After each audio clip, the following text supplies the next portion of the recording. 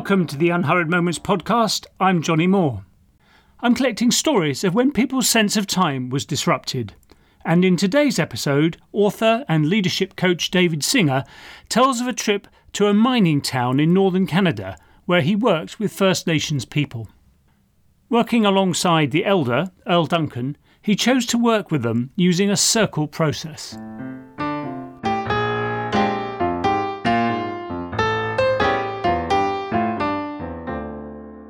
Very much in the First Nations perspective, the circle is very, very powerful. And Earl Duncan actually taught me that many times when First Nations people speak about something important, they circle around until they get to where they need to go. And so patience is very important. Anyway, this Monday I was teaching groups in counseling, and there was about 35 participants. And I always start with a check-in, and I thought, I'm going to ask a pretty significant question and give people an opportunity to check in. And I'm thinking it might take 2 hours because I thought it was a pretty big question. And so we sat around in a circle, and I used to take a small rock with me. We're sitting around in a circle just in chairs, and I put the rock in the middle, and I said to them, we're going to check in today. And I'd like you to check in by responding to a question. And here's the question. What was it like to grow up in your family? And then I waited. Now, the average teacher's response wait time is 1.8 seconds. In fact, I've seen some research that suggests it's even gotten shorter. And I think when you ask a good question, you've got to give some time for the response to occur. I knew this. I knew that I needed to extend my response wait time beyond 1.8 seconds, but it literally extended not to 2 minutes, not to 4 minutes, not to 6 minutes. No one has talked yet. And the way it always worked is someone would choose to begin. I never told anyone to start. Someone would pick up the rock, and then we'd have to go around the circle until the rock got back to the first person. I'm looking at my watch and I'm thinking, my gosh, we're over 7 minutes. Maybe I shouldn't have asked this question. Maybe I should lay over another question. Maybe I should do something different. And then someone picked up the stone and began to talk about what it was like to grow up in their family. Even in recalling this, I can feel the emotion now, the disclosures that began to occur. And the first person took a fairly long period of time, and I thought, oh my gosh, we're not going to be done before lunch. In fact, it was much more than that, Johnny. We went for 35 hours to go once around a circle for 35 people to talk about what was it like to grow up in their family.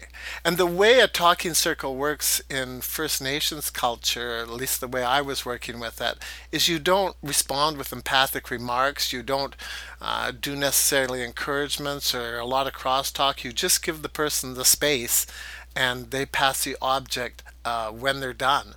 And I became concerned about Thursday at lunch that I wasn't even going to be able to get back to Winnipeg because we would never finish by Friday. But groups have their own innate sense of timing, and we did take 35 hours.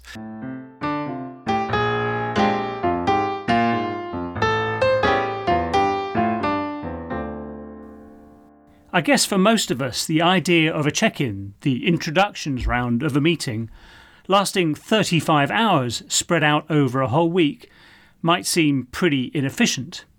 But sometimes clock time is not the best way to assess the effectiveness of what we're doing, as David goes on to explain. Now, someone could say, David, you didn't teach curriculum on groups in counseling, but I think the most important group we often start with is our own family. And even more importantly, because they were counselors, there's a brilliant line by Robert Bly who said, our wounds transformed become our gifts to our community. And I think in some ways that process was a way for many of the students to work at transforming their wounds and healing their wounds. Because you can't be a good counselor if it just touches into your wound so much that you lose sight of the people you're working with. Really, you need to transform your wounds so you can be fully attentive to the other, and yet wounds have a way of bringing attention to themselves. So I really feel that 35 hours was one of the most successful courses I've ever taught, and it was all based on one question.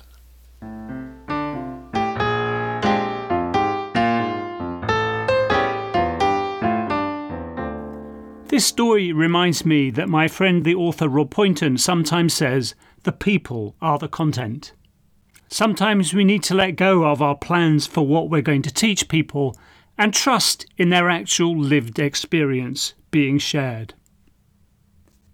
This has been the Unhurried Moments podcast, and I've been Johnny Moore. You can find out more at the website unhurried.org, and I hope you'll join me again soon.